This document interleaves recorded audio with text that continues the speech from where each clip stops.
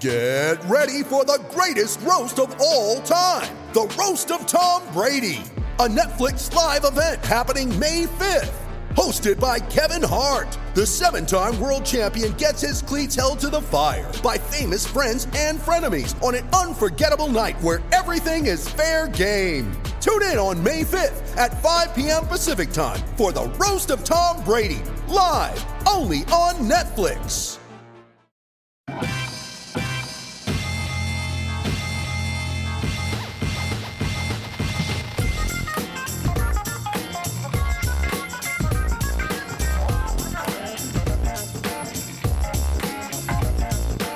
Welcome everyone to RB1 Fantasy Football Podcast, part of the Fake Teams Podcast channel. I am your humble host, and think the Patriots should tank for Trevor next year, and the Patriots did the right thing by trading out of the first round. Peter Rogers, and I am joined, as I am all the time, for NFL Draft Recap, our expert in the film, the person who knows more about rookies, college football, talent scouting, the most intelligent football mind we have on this show. My wife, Becca Rogers. Becca, how are you? I'm great, Pete. Never better. Becca is thrilled that it is currently 12:20 a.m. and that we are just now starting this after a 32-round first round. But she's a trooper. Isn't it always 32 rounds? It always is. That number stays the same even in the midst of a pandemic. We are still always having 32 teams in the NFL. So the first round of the draft went through. Not as chaotic as maybe I thought it was going to be. It was not as wildly exciting, which was a little upsetting. I'm going to be honest here. I wanted a lot more excitement going on, but of course we have... What did you have in mind? What were you hoping for? Just like a lot more action, a lot more trades, especially in the top 10 picks. I thought that there was going to be all kinds of movements back and forth amongst teams, and there was not. It went pretty much to script through the first, I would say, even really 10 picks. Like nothing too wild happened in there. But yeah, so you took diligent notes throughout the draft, and again, you're going to be coming with some expert insights that you can only really get here on the RB1 podcast. That's true. I can guarantee that they'll be 100% based on nothing other than my contemporaneous thoughts. It's perfect. Uh-oh. Luckily, that was a wet cough. Was it? I don't know. I don't know what the difference is. All right. Well, shall we begin? Sure. Do you have anything you want to start us with? Well, I'll also fess up to the fact that most of this will be read off of my notes, which again were contemporaneous. Word of the day. The I know. RB1 podcast brought to you by Contemporaneous. Well, I think I misused it the first time, so I wanted to use it correctly the second time to negate it. To negate the fact that you used it poorly. Yeah. So my first line is, "Why am I crying?" Give us some backstory. I think I've officially lost it. Well, so it was. I think you were actually gone for this. The whole draft opened with a commercial, essentially, that was narrated by Peyton Manning. Oh, and sure. It was just like about sports and how like unifying they are and how we need hope in this time. And then it went off the rails at the end and got it went way too overboard. But at first it was just like, oh my God, like this is a semblance of normalcy amidst like all of this uncertainty and disruption. And it just felt like it was like, it was touching. It was something hope. I can, support and feel heartened by instead of just like the never-ending drone of, coronavirus news. So you were crying. Cool. Good So start to a draft. I don't know if I was crying. I was definitely tearing up. And then my immediate second reaction, apart from being like, okay, like way to take a good thing and make it bad, NFL, like usual. Nailed it. And then my second line of thought was, this is so weird. It was like an episode of The Twilight Zone with just like Trey Wingo there being like, we're here and everything's normal. Hello, NFL draftees. Welcome to the draft zone. We may be far apart, but we're never far from you. It's like, oh. We are in your homes. Yeah. So, and then Roger Goodell's entrance kind of confirmed my living nightmare, which was accompanied by Harry Connick Jr.'s Christmas Carol rendition of the national anthem. I also want to talk about how Trey Wingo introduced that as Harry Connick Jr. with help from his daughter. Yeah. I never saw a daughter. No, Was she like under the piano manning the pedals? I don't know what role she played in all of this. Please don't let it be a thing where she passed away or something. Oh and God! It was like Oh God! No. in spirit. Oh, You should check that before. We should check. you We edit should see it. that. That would be awful. There's no way. They would have said like in memory. She was just probably in bed or something. She was just in bed. She was just in the house, and they're like, Harry Connick Jr. with his daughter, who's asleep right now, but she's there. Yeah. Yes. And then, wow, blown away by the surprise appearance. Just really haven't even gotten to the draft, and the NFL really pulling out the big guns here. Yeah, like this really. is like an award show where it's like, hey, you thought we couldn't upstage this celebrity? Guess who we now have to talk? I don't think anyone has ever thought that about Harry Connick Jr. No, Harry Connick Jr.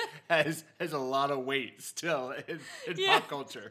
You know, Beyonce's like, oh, can't go after Harry Connick fuck, Jr. I am not having a concert No after way, as Harry long as Connick it's Jr. not after him. No, but yeah, Dr. Fauci just making a guest appearance. Killing it.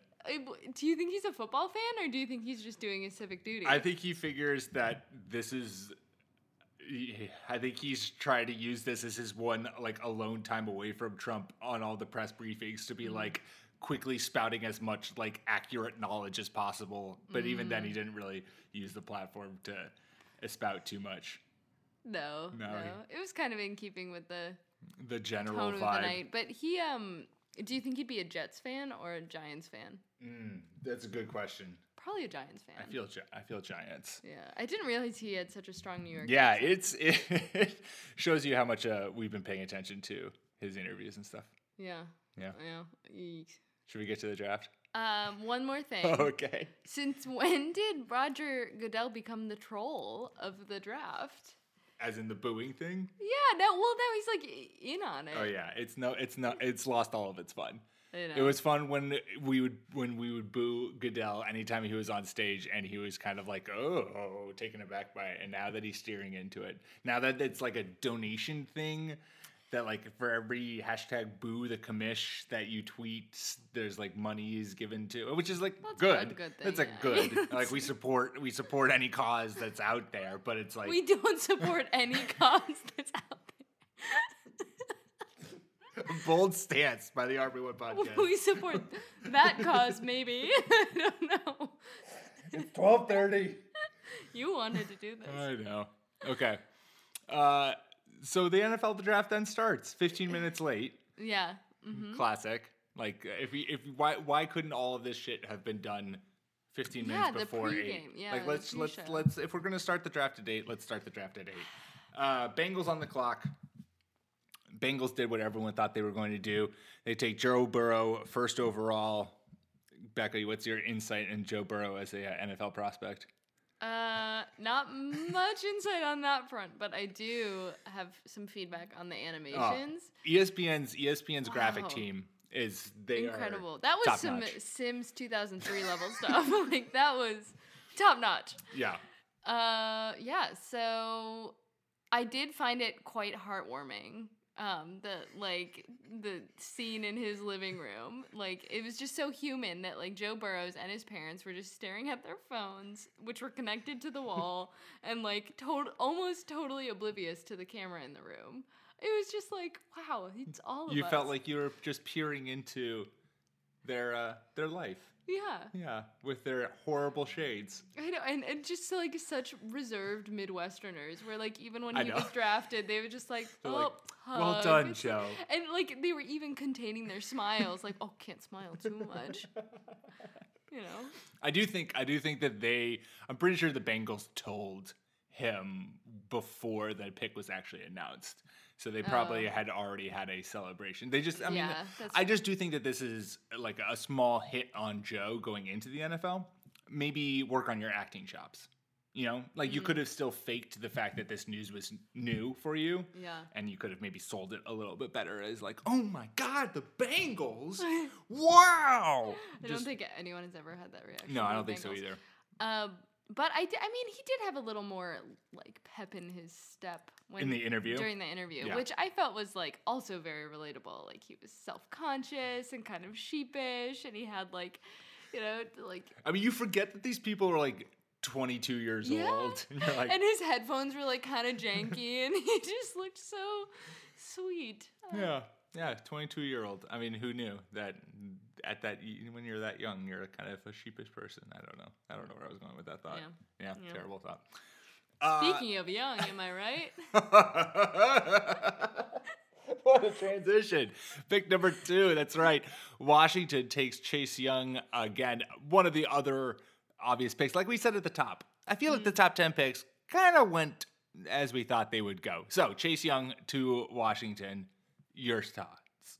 I think he has a baby face. Yeah. Which he like tries to hide with his really great style, and I just appreciate the sunglasses indoors look. I thought It is a style that I strong. feel. Yeah. Strong statement for him. Do you think that it speaks more to like the brightness that you keep your house at? Do you think it speaks more to your eyes' ability, people's ability to dilate, or is it more of just a pure fashion statement with no practical purpose? I think it's like it's a fashion statement, and he wants to like keep the mystery alive, you know. Because the eyes are the windows to the soul, and so he wants to kind of keep his soul. I think he wants to give mysterious. himself an edge too, because That's maybe fair. he knows he has a baby face. I don't mean to say that pejoratively. I was just like struck by like how Babyface. like large and adult he was, but also like He has a baby face. a young. If you're gonna take anything away from this, Could be his nickname. Chase Young, Babyface. Probably wouldn't like it that much, but Chase Babyface Young. Well, his last name is Young, so Babyface then it kind of works. Cool. Pick number 3, Detroit Lions. This is those first 2 picks. Was something going to happen? Yeah, probably not. Number 3, I thought there was going to be chaos. I thought that was going to be when all of the fun happens, and it wasn't. Detroit stayed there. They took Jeff Okudah, the right choice, the best corner in the draft. What does his tape show you, Becca, about him and how he'll translate into the NFL? Jeff Okudah, more like Jeff Okuda. That was all I took away from it, was that I found him very attractive. He looked like Chidi Aragonye from The Good Place with his like glasses and his sweater. You feel like since he's a professional athlete, I feel like this is probably true, but had a similar like wear a sweater vest, but underneath is like a pretty well sculpted body. Yeah. Oh, I mean that's Right. I mean, he's a professional athlete. I mean, yeah. You think and so. a cornerback. And a cornerback. Yeah. Yeah. So I don't know. He looked. Yeah. I'd be excited if I were the Lions. If only for that reason. If only for that reason. Literally only for that reason, because I know nothing about him otherwise. Again, just no one watches tape more than Becca. So at pick number 4, we had our first surprise pick. Again, the Giants we knew were likely going to address the offensive line, but they took Andrew Thomas, who wasn't necessarily on everyone's top for offensive tackle talent, but still an extremely talented tackle. Like this tackle class was pretty deep, and so there was clearly you can kind of take who you wanted in that top spot. Your feelings on this pick? Well, my feelings were that I appreciated that the NFL was trying to incorporate, maybe they always do this to a certain extent, but they were like incorporating human interest bits, right? They had a lot of stories. They had a lot of stories. Not that it's a bad thing. I know maybe I sounded like, maybe that the way I said it sounded like, man, they had a lot of stories. It's great to share everyone's story, but there are a lot of stories. Yeah. Yeah.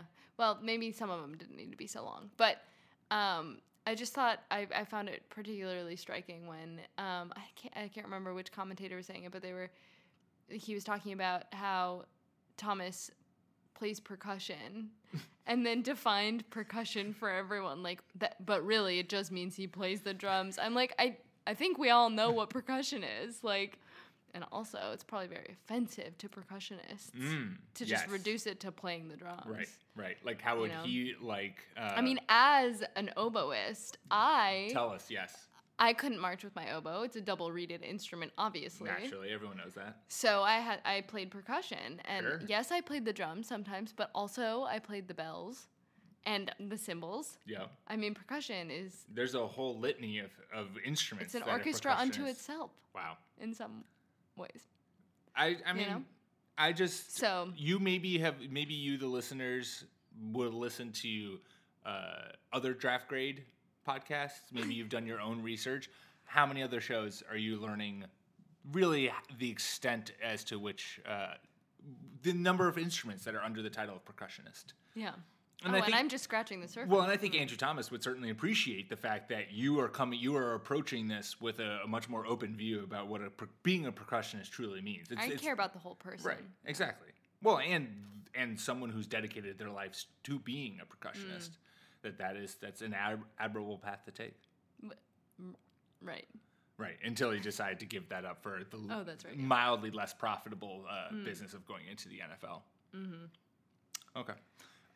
So then the pick number 5, the Dolphins, they tanked for Tua.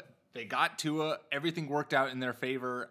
I'm happy that this happened. We can talk a little bit of fantasy here. If Tua's healthy, I think this is a perfect landing spot for him. The Dolphins do have pretty good weapons there. You have Preston Williams, you have Devontae Parker, who's broken out, Mike Gesicki at tight end.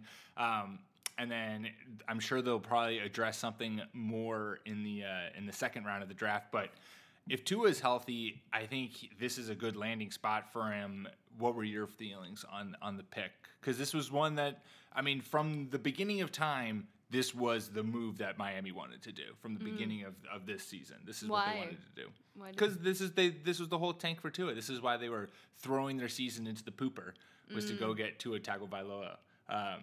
Who was the best quarterback prospect, but then he got injured. Joe Burrow came out of kind of nowhere to like really ascend. And still, Tua's an extremely talented quarterback. It's just the injuries is going to be a little bit of a check mark for him coming into the league. But if he can stay healthy, he's got all the talent in the world. And the Dolphins no longer have, they got their quarterback of the future. We'll see how it rides with them. Mm-hmm. Yeah, to be clear, I knew that. I just wanted to Right. Well, prompt you wanted me to share my right. what the I didn't the want little. you to feel. Well, yeah, I need to bring a little inferior. bit to the table on this show. Sure. Yeah. So my main takeaway was that Tua's family makes the Burrow family look like the Kardashians. They were like ultra stoic. I mean, I could use some of that right now. Yeah. Honestly, I feel like I wear my emotions on my sleeve too much, and they were just like, you know what, this is. And they're like pats on the back. Yeah. Well done. I'm proud of you, but also we have other things to do. It was what we looked this up. It was 3 p.m. in 3 p.m. in Miami, in Hawaii, Miami. But it looks so dark. It did look really Strange. dark there. Yeah. Yep, that's all I have. Cool. Let's then the Chargers, we back-to-back quarterbacks again expected. Justin Herbert going to Los Angeles. I again like this pairing from a fantasy standpoint. A lot of people, we've talked on the show before, Herbert compares slightly to Josh Allen, and we know that we on this show are not huge Josh Allen fans. Strong arm, erratic passer, but I do think that he fits in nicely with this offense, with Keenan Allen, with Mike Williams, with Hunter Henry, with Austin Eckler in the backfield. That's a lot of offensive talent for him to be throwing the ball to, and you knew the Chargers were going to take a quarterback because, I mean, we love you, Tyrod, but Tyrod Taylor's not who you're running into the 2020 season with when you're opening up a stadium. Clearly, you have all the same thoughts. Mm-hmm. Yeah, well, first off, he's huge. I don't know, like, is 6'6" a common height for a quarterback? quarterback? That's pretty tall. I feel like they quarterback, right? average between 6'4" and 6'5". They used so they are that big. Yeah, you're starting to get smaller guys now, like Russell Wilson. That was the big knock on Russell Wilson and Drew Brees. Was like, well, they're like 6 foot or under. Can they see over the offensive line? Kyler Murray last year is a big deal because he's like 5'11" maybe. But yeah, I mean the prototypical quarterback is always like a big guy with a cannon for an arm. So Justin Herbert certainly fits that mold extremely well. Yeah, he seems like a gunslinger in the making. And maybe he can use his massive hands to resuscitate the Chargers fan base. Nice. Yeah. Did they have massive hands? I wasn't paying I don't attention. know. I mean, he's tall, so I assume. You just assume. Yeah. Okay. And I guess maybe they made a statement. I don't know. Huh. I mean, they do measure hand size at the combine, so they have like the Do accurate they actually? number. They do. Oh, well, we should Small fact hands, check that. Small hands, you don't want small hands because Well, then you naturally. can't hold on to a football and you'll fumble it more. Science. Literally. Pick number 7, the Panthers go with Derek Brown to shore up that defensive line. Now, I do have to quickly say something. I saw this coming out later. Isaiah Simmons was on the board, who seemed like a perfect fit for this team who's rebuilding their defense. He can play literally every position on in the defense, but the quote was something to the effect of Isaiah Simmons was such a good player that they felt that he would be better on another team than on their team. What? So they didn't take them. That was their reasoning as to why they didn't take Isaiah Simmons. So they went with Derek Brown, who's a big presence in the middle of that defense. Not a bad pick, but maybe if you're rebuilding your defense, getting a guy who can play outside corner, slot corner, safety, and linebacker might be helpful. Yeah. Yeah, I only have comments on the human interest side of things, Hit us. which I just think his story is the American story you love to hear. You know, he Tell me comes more. from a military family. He's committed to his education. He's a hard worker. If the NFL doesn't work out, maybe he should consider trying out for The Bachelor, you know? Oh, interesting. Okay. I think, is he also the one who has, like, political ambitions? I don't know. He does. Well, Yeah, that it talked would about him, translate like, well. wanting to... I think his nickname is, like, Baby Barack or something. Oh, Yeah. Did you miss this? Were you I gone? must have missed this. Oh, you were probably taking Bird out. I was probably taking Bird out. Wow, Derek Brown. So now we have 2 baby nicknames already in the NFL draft. I know. Babyface and Baby Barack. Yeah, well, we didn't come up with the Baby Barack. But we came up with the baby face, and I feel like the baby face will stick more than Baby Barack. So then at 8, the Cardinals do take Isaiah Simmons, and clearly the best pick in the draft, right, Becca? Yeah. Yeah. So fast. He's so fast, right? He is fast. He was the fast one. He I was- just have he was 4 the fast one. exclamation points. And so that just confirmed how fast he was in your mind. Yeah. Yeah, Well, you looking at me saying, "Oh my gosh, that's so fast." it is. That was fast. kind of a giveaway. Well, he's a big guy and he runs fast. Oh, that's right. Yeah. It was that he was big and he was fast. Well, he whatever 230 or 240. Yeah. Running a 4.4. Right. It's pretty impressive. Super impressive. You can tell. We all know what that means. I mean, you are I mean- impressed. I can't stop talking about it. Clearly, 4 exclamation points. Also, I appreciate the fierce looks that he and his family were giving tonight. You know, this goes to a lot of the families. It makes me think that I should consider, like, putting on a bra or wearing something that's, like, not made of sweatsuit material, because that's pretty much all I've been serving up lately. It's been 5 weeks of this. Yeah. I'm starting to merge with my sweatshirts. It's nice.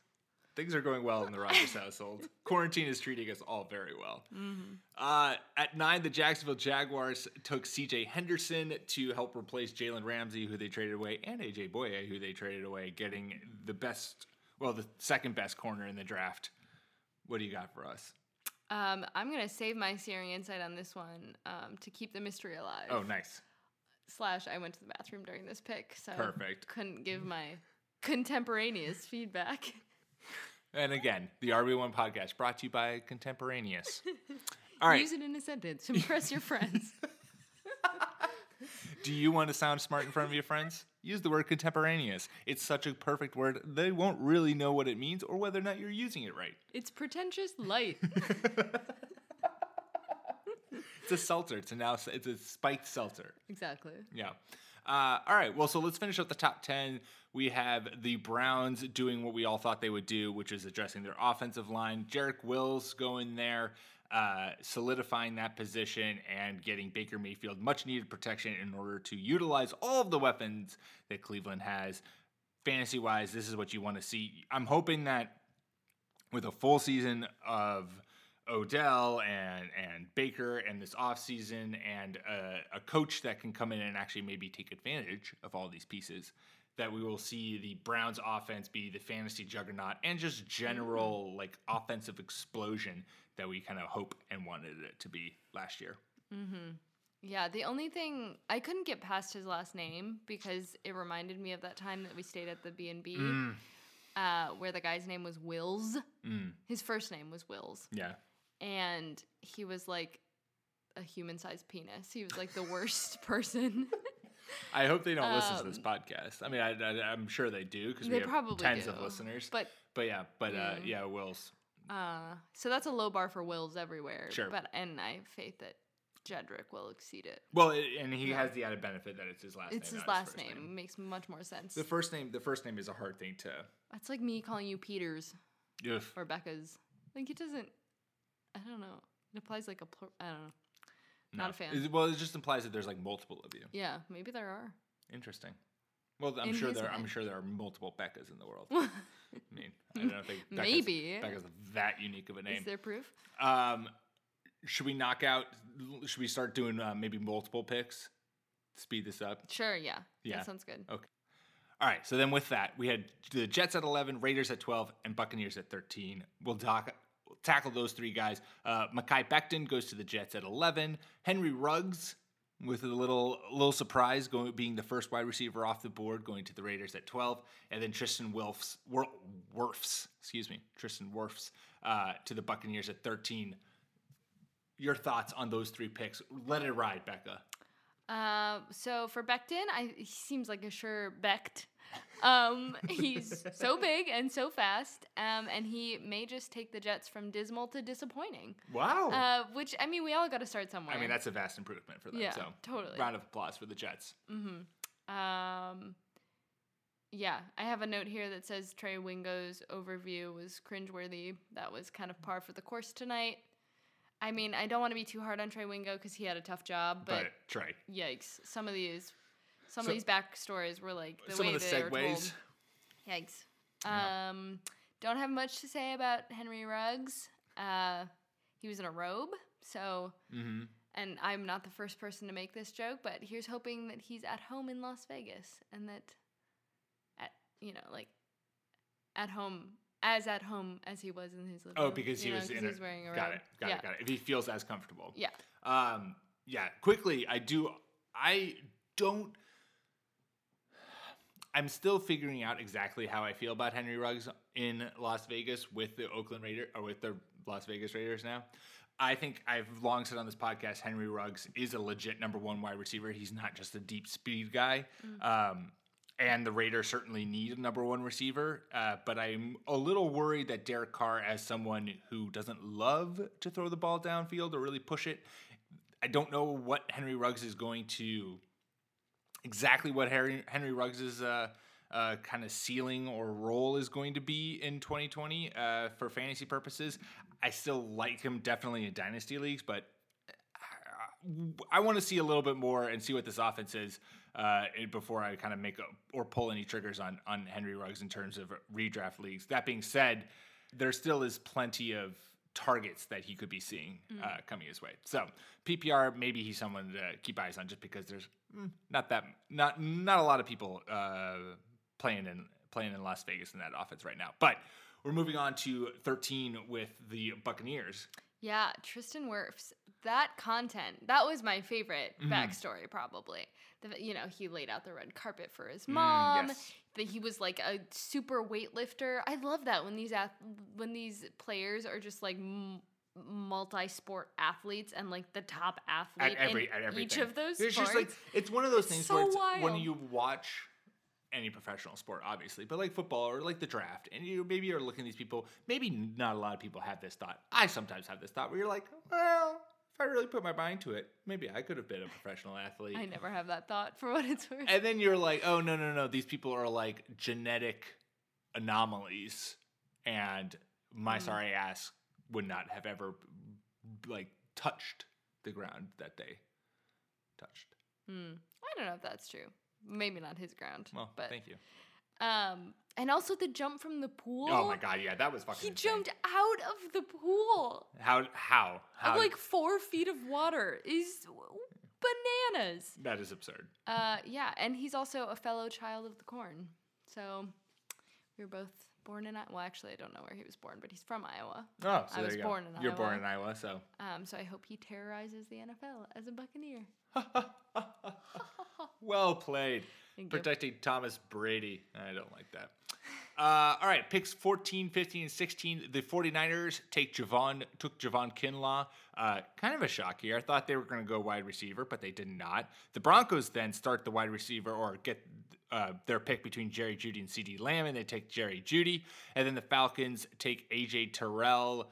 Start us off at the top, Javon Kinlaw. Well, I thought Derek Brown was the peak American story, but really it's Javon Kinlaw. Oh.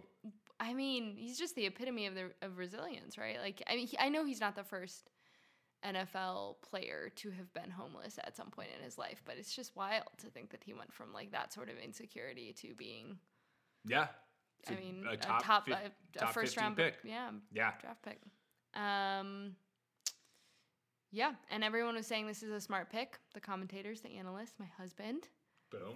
So if I had to pick one word to describe this pick, it would be sharp. Had to keep you on your toes there. Maybe I should just cut it. What? What's the sharp had to keep you on your toes there? Like I was gonna say smart, but I said sharp instead. Got it. No, I like that. No, You're now keeping you us have on to our cut toes. it. You're keeping us on our toes. Cut it all. Oh no, it's definitely staying in there. Cut everything. So the Broncos. Oh my god. I thought it was so cruel. It didn't only happen to Jerry Jeudy, but I thought it was so cruel that he was the last to know. Like they announced the pick, and then it was. I mean, I guess it happened to a lot of players, but it seemed like there was a bigger delay where it was like everyone knew the pick was announced, and then it. Then it cuts cut to them. And it was like radio silence, like looking at the phone. But yeah, maybe Jeudy will put Denver on the map again, or at least help me remember what the QB's name is, because I couldn't tell you that for the life of me. That's not on you. Literally, the last one I remember, I think, is Trevor Siemian, which was like wow. years ago, wasn't it? Yeah, but that's or also Brock a Osweiler random was ass before. one to pull I out. don't know Trevor why. Siemian. Wasn't he? Didn't he? Yeah, he played there. Was he a quarterback for Minnesota at any point? Is that I why don't think would so. remember him? I don't know why I remember him. I don't know. That's a random one. That's a random name to pull out as the last Broncos quarterback you remember. That's my deep knowledge. Jerry Jeudy in Denver, I really like this landing spot for him. I talked about this a little bit on our Instagram story, which you can go follow, Fake Teams. But him paired with Cortland Sutton, that's going to be a really dynamic young wide receiver duo. This is all going to come down to Drew Lock and whether or not Drew Lock can actually put it together in his sophomore season, because he's got. Is that the quarterback? That's the quarterback. Okay. That's the quarterback. You can lock that away in your mind. Yeah, I'm just helping our other listeners, you know. Perfect. No, that's so I like the landing spot for Jeudy. Yeah. I don't have really any notes for AJ Terrell. Really all stream of consciousness there. Although, did you notice, or was it just me, that the theme song kind of kept changing, or they were using like different? The diddly-doo.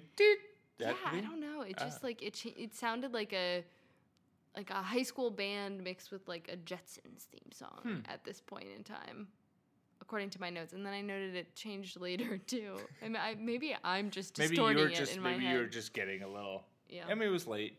You were just your brain was shutting down. That's fair. If it was happening at that point, what's happening now? Oh my goodness! This is why this is a great podcast. Since we're halfway through the draft, and we're also then halfway through the podcast, we're going to take a quick ad break. You ready? Showtime. On May 3rd, summer starts with The Fall Guy. Let's do it later. Let's drink a spicy margarita. Make some bad decisions. Yes.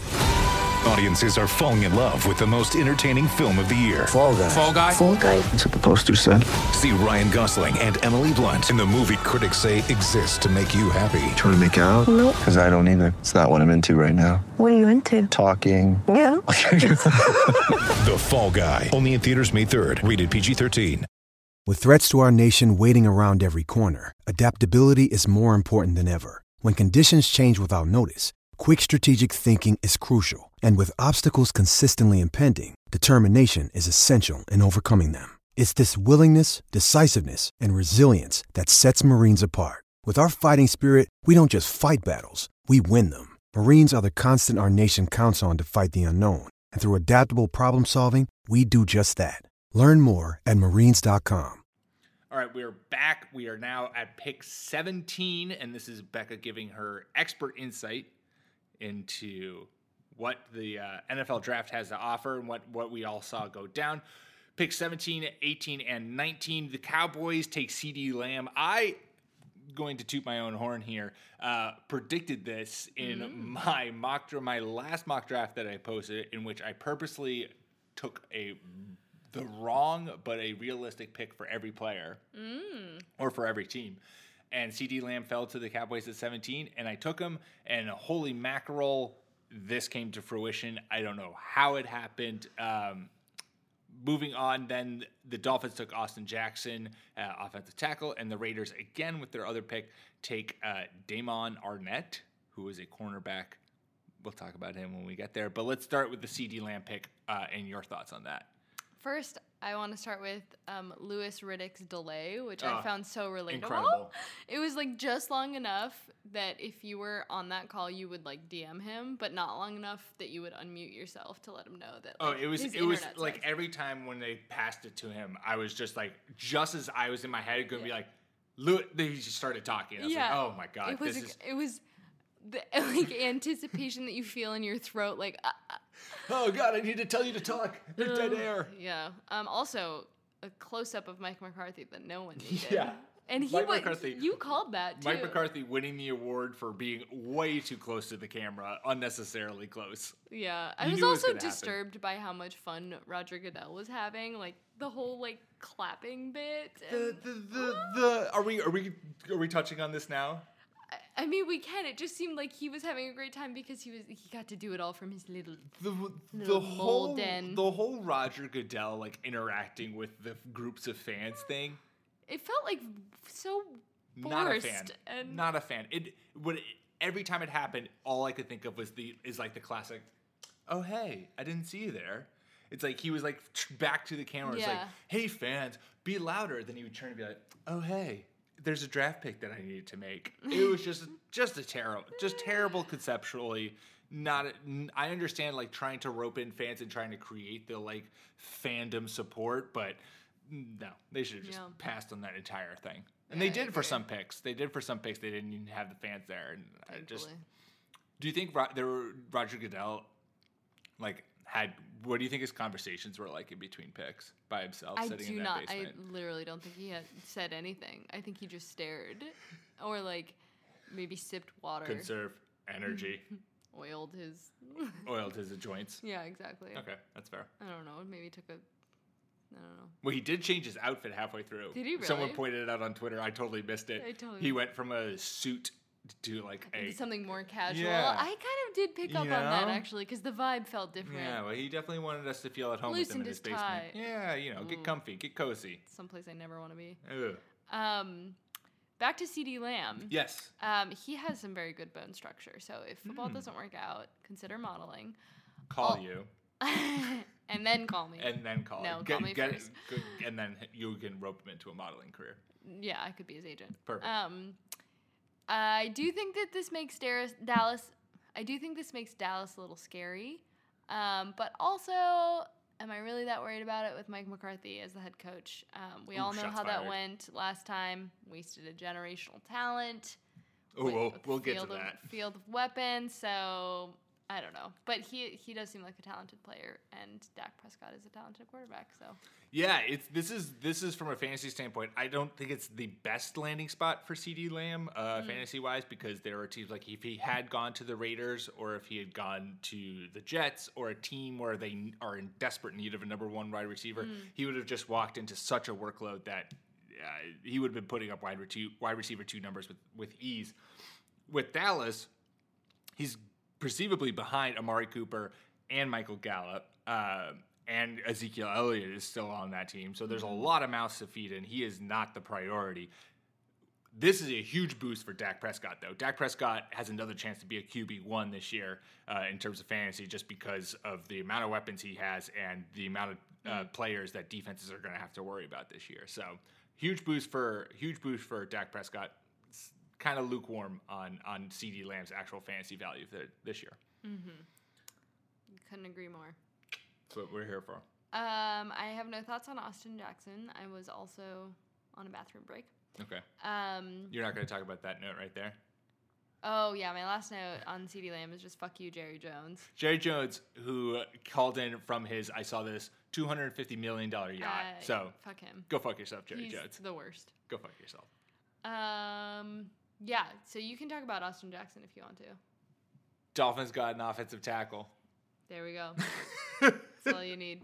And then Damon Arnett, this is where things started getting a little frisky. A little exciting. A little exciting, where Roger Goodell proclaimed Las Vegas as the Oh my God. as the host of the 2020 draft. That was great. And Roger you, Goodell like, forgetting how time works. you also pointed this out too, like as he was reading from the card, he realized his mistake and his face fell, and it was like this internal battle of whether or not he was To going to go back and acknowledge correct it. himself, Yeah. he's like, Las Vegas will host the 2020 NFL Draft.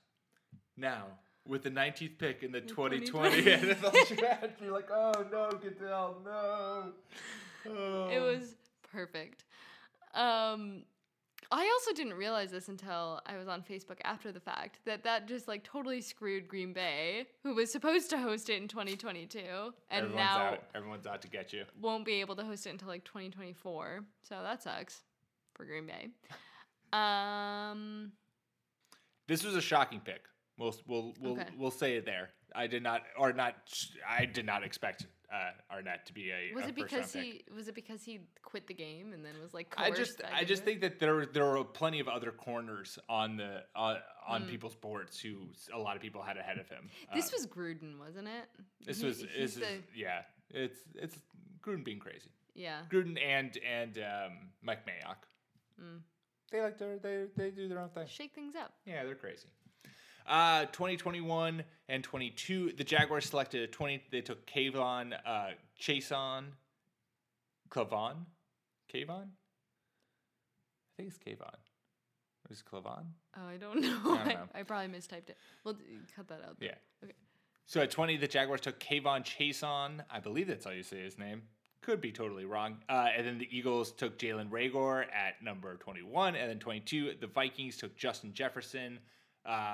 Start at the top, Jacksonville Jaguars. I think this guy seems impressive. I love a versatile linebacker. Gotta love him. R.I.P. Clay Matthews. Who's not dead, but no, but his career with the Packers is dead. Sure. And I don't know why I wrote this. And a good off the street story. What does that mean, Becca? He was just off he the came street off good. the street. Oh yeah, he was the one. Yeah. He was the one who like went to an LSU football tryout with his friend just to watch. Oh really? And then the guy was put on some cleats or something. So he borrowed someone's cleats, and then LSU offered him a spot on the team. Which is like, his friend must be pissed. Unless his friend also made it. Can you imagine being like, hey, you guys wanna come on down to this practice with me? And then you don't make it, but your friend who just like happens to be an athletic freak just like steps on the field. Yeah. That was very impressive to me. I mean, that is very impressive. What more is there to say? I guess not. Anything.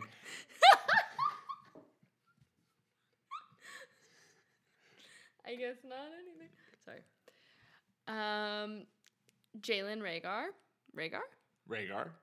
As in the heir to the Iron Throne, who saved his lineage by marrying Lyanna Stark and siring the noble-born Fire Ice King Jon Snow. I think they are one and the same. No? Yeah. Just a great wide receiver? Cool. Oh, so proud of that. I'm so proud. That was very good. I was drawing a blank on him because I had not listened to most of the... Because you were thinking of that, you're like, how can I make a great Game of Thrones reference here? How can I really show my bona fides? Bona fides. Bona fides? Bona fides? Bona fides? This is now... It's 1 a.m. This is now it. Jalen Reagor, and well, do you want to quickly talk about Justin Jefferson? Because I feel like these two guys are I can talk grouped. Yeah, well, is everyone in this draft from LSU? Yeah, there's a lot of LSU guys in this Huge draft. Louisiana. It was a very loaded team. Yeah. Well, at least this LSU alum doesn't have to change his heinous colors, right? He goes right from purple and gold to purple and gold. It's true. Also loved Mike Zimmer's backdrop. Yeah. Just doing the Midwest proud there. The insight that you got into coaches' houses. Yeah. It really, I feel like. Surprisingly sparse, actually. But I also feel like that, like, it pretty much coincided with exactly who you thought. Like, it was pretty on par with, like, oh yeah, this is exactly what it was like. Like, you're right, Mike Zimmer had like this big fireplace in the background with a mounted boar head or something like that over it. It's like, yeah, that feels very Mike Zimmery. Yeah, I'm actually a little bit worried about this pick. Because Kirk Cousins, I mean, not for fantasy purposes, for my team. For the Packers. For the Packers, because Kirk Cousins has proven that he's less mediocre than we all thought. Amen. And Justin Jefferson seems like a good deep field threat. Yeah, so I love this landing. Justin Jefferson was one of the most productive wide receivers in college football last year at LSU, and comes in, fills the Stephon Diggs role, and is going to offer all kinds of stuff that this offense can do with. I think that he, and along with Jalen Reagor, are two guys who have stepped into huge openings for them to really produce. Reagor especially, since the Eagles had really no one else. J.J. Arcega-Whiteside, I guess, is the closest guy. Alshon Jeffrey, if you want to consider him a viable player there, I guess.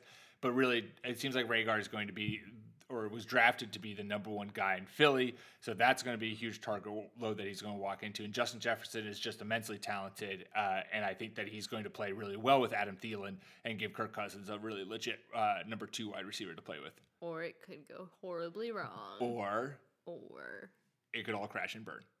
There's just no connection between Cousins and Jefferson. Just like the 23rd pick, because you were in the bathroom. I didn't even miss the name. And you were the one taking the notes, so I don't know who the 23rd pick was. Yeah. I don't remember at all. So sorry. Do your own research. We can't provide everything. So then pick number 24. The Saints take Cesar Ruiz, the center who was kind of climbing people's boards leading up to the draft. I don't necessarily know if people had him consensus as a first-round pick, but it seemed like a good get for the Saints. It made sense around there. Yeah, it seems like somewhat of a like personality thing too. Like sure. He seems like a good coachable player. Also had a good story. Yeah, tugged at the heartstrings. And he's from Michigan. I think he's the only first-round Wolverine, yeah. This draft, at least. Yeah. Yeah. Are we not doing the 3 at a time? Oh, we anymore? can do. So then the 49ers took Brandon Ayuk. I think they actually traded up with the pick 23. I do know pick 23 because that was the Patriots, and then we traded out of it, and the Chargers traded into it, and it was Kenneth Murray, athletic linebacker. I really wanted the Patriots to get Kenneth Murray or Patrick Queen. They didn't get either. They traded back. Very Belichick move. Great get for the Chargers. Are they tanking this season? Tanking the season. Blow it all up. 49ers trade up to get Brandon Ayuk. Kyle Shanahan gets another wide receiver to pair with Deebo Samuel. Like, I can't say enough about Kyle Shanahan's offense. Like, I think at this point we are just basically, you plug a wide receiver in it, they're going to have fantasy value. So, I mean, it is like we've iterated many times. It's 1 a.m. Have I put together my whole list as to how these wide receivers stack now that we know where they're going to be in terms of fantasy? No. But Brandon Ayuk, I think, is going to be a very viable guy, given the fact that it's not a lot of competition there outside of Deebo Samuel and George Kittle in San Francisco for that passing game. So I think, and he's an extremely talented wide receiver.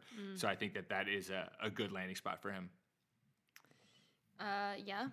And he's got a huge wingspan. And a massive wingspan, which is something that, like, I don't think if no one had said it, I don't know if I necessarily would have seen it. But then when someone points it out and you watch clips of him, you're like, oh my God, those arms are like dragging. Yeah. Those arms seem like they're past his knees. It's enormous. It's a weird thing to watch. Now. Oh man. Now we get to pick number 26. The big one. The big one. Now, for listeners at home who don't know this, Becca is a diehard Packers fan. And with Patrick Queen on the board, with a couple wide receivers on the board, with a lot of players still out there on the board. The Packers trade up to get quarterback of the future, Jordan Love. Your thoughts, Becca?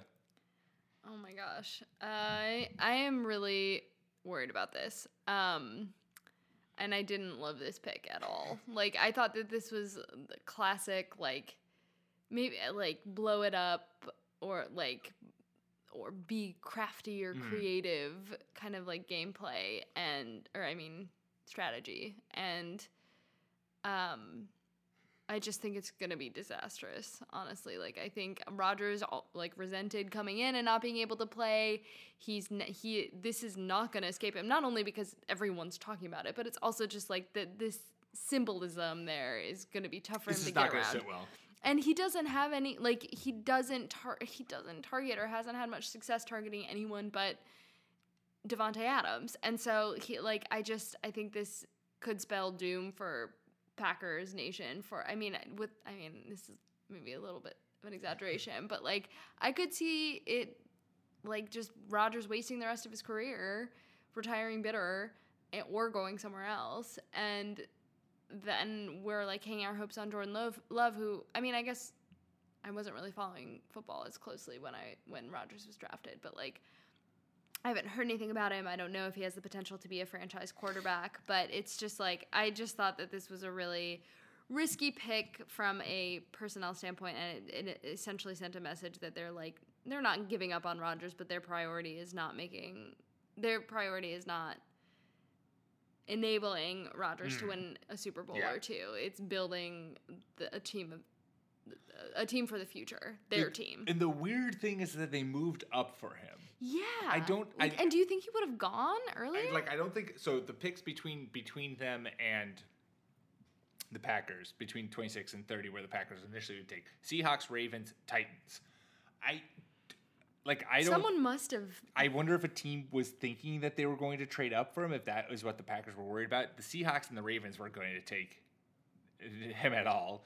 Maybe the Titans would have, but I have no idea. No, the trading up is weird. That is a weird move. I think that you're right that it is certainly a pick for the Packers rather than pick for like the Aaron Rodgers Packers.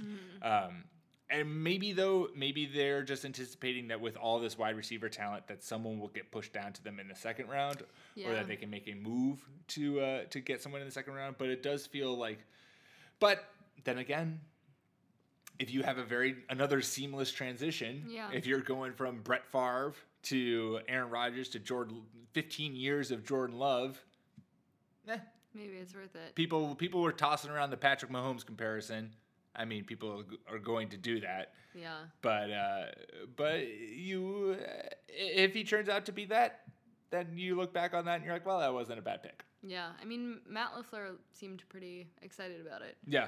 I personally can't wait for Bill Belichick to send a third-round pick to the Packers to get Aaron Rodgers, and all of a sudden the Patriots now are back and kicking, and we are Super Bowl ready, baby. I cannot imagine Aaron Rodgers in the Bill Belichick what if it happens? Scheme. I can't. Would you root for an Aaron Rodgers-led Patriots? No. No. Mm-mm. No, your allegiance is to the team, not the player. Yeah. Oh, okay. Of course. Okay. I mean, I'm not against the Tampa Bay Buccaneers led Tom Brady. Wait, Tom Brady led Tampa Bay Buccaneers. The Tampa Bay Buccaneers are leading Tom Brady. Well, maybe they are. Maybe they are.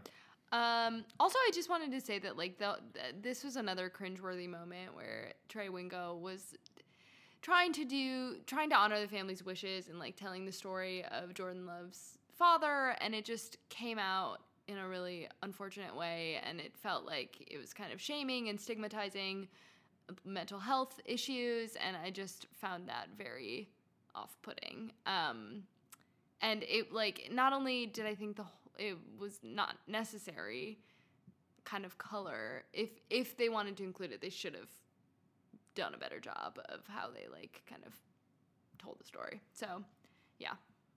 That's fair.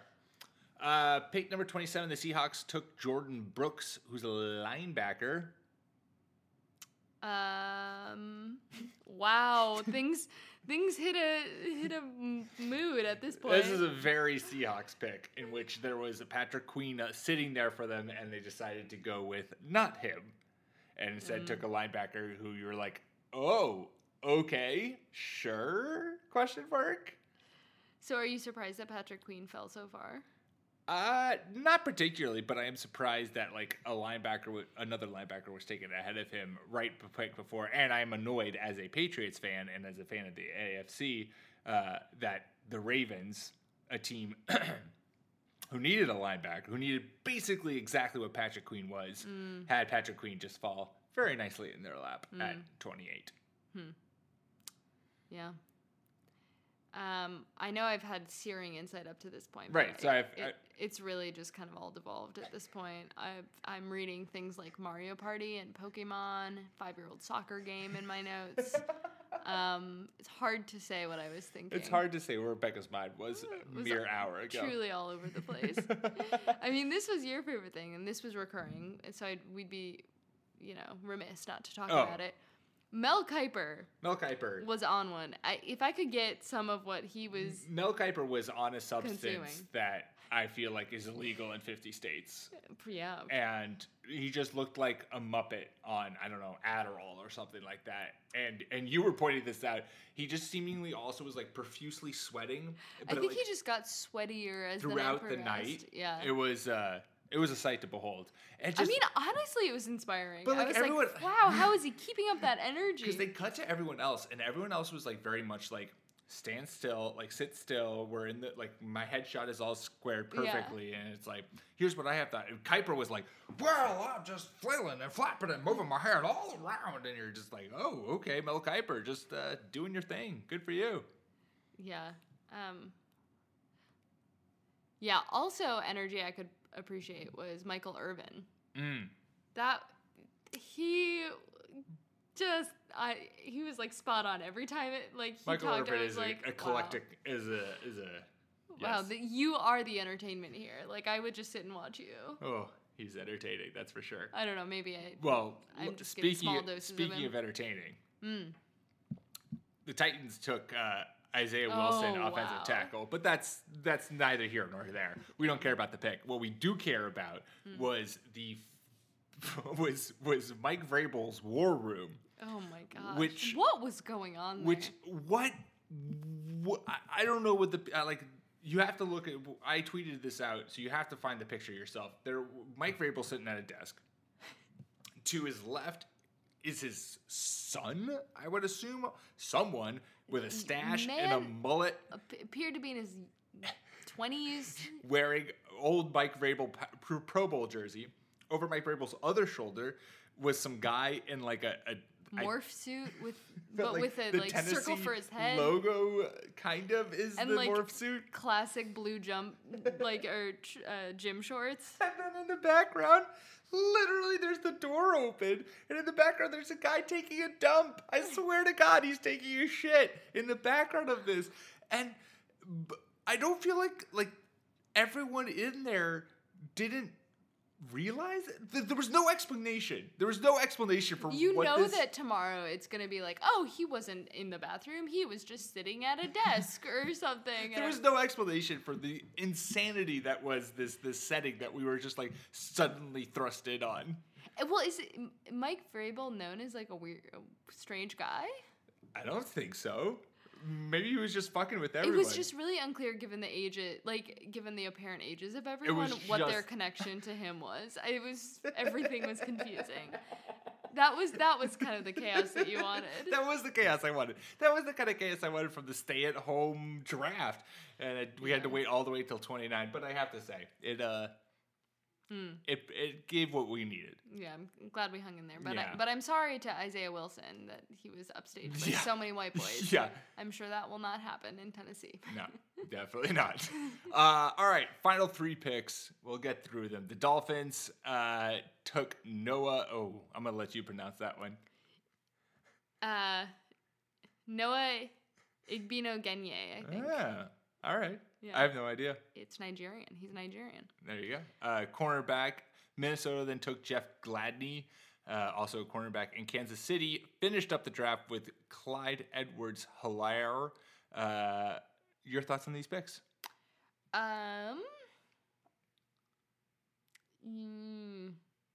My notes are not giving me much fodder here. Most of them are about how long the draft is and how tired I am.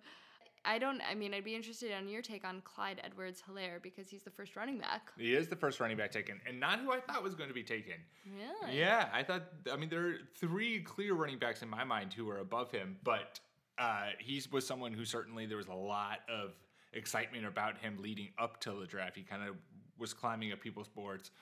A pass-catching back obviously makes a ton of sense in Kansas City.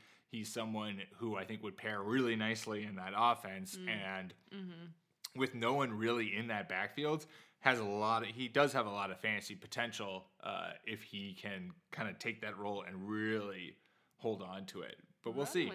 Really run with it. But we'll see. It's a little upsetting because they did draft Darwin Thompson last year, whom I have in a dynasty league, and now they've kind of overlooked him. Oh no. So I don't know. I don't know what's happening there with Darwin Thompson, but Clyde Edwards-Helaire, first running back taken to end out the first round. I had a bold prediction that 6 wide receivers and 2 running backs would be taken. Ooh. One off on the running back. So there count. were 6. There were 6 wide receivers, but I was off on the. I also said that Jordan Love and Justin Herbert would go ahead of Tua, and that didn't happen. Tua went number 5 to the Dolphins, and I said there would be 3 trades in the top 10 picks. That also didn't happen, but we had still some chaos. Yeah. Any final thoughts? Yeah, I just want to say, like, for as much shit as we rightfully give the NFL, the NFL deserves lots of shit. Lots of it, heaps of it, steaming piles of heaps of shit. Yeah, but I was surprised at how well executed it was. Like, there were like the classic little pauses, but for the most part, it was seamless, and part of me was grateful for it because it made it seem a little bit normal. I liked the little noise for the pick is in. Like there was semblance of a normalcy, which I appreciated, and I feel like if you're gonna criticize, you also have to give credit where credit is due. Amen. And they did a good job. Yeah, no, I thought that was a good production, especially since they did a test run on Monday, and evidently it was a complete and utter shit show. So they got it together, and it definitely worked well. It was a good, it was quickly thrown together from a production standpoint. And I'm cute. And how do you coordinate that? Yeah, many I don't know people how you and do that. That many cameras. Oh man. But they did, and it was successful all around. Certainly a good product, an enjoyable first round. Yeah. Again, long. It's always long. I always forget how long it is. Yeah. And we still have 6 rounds to go.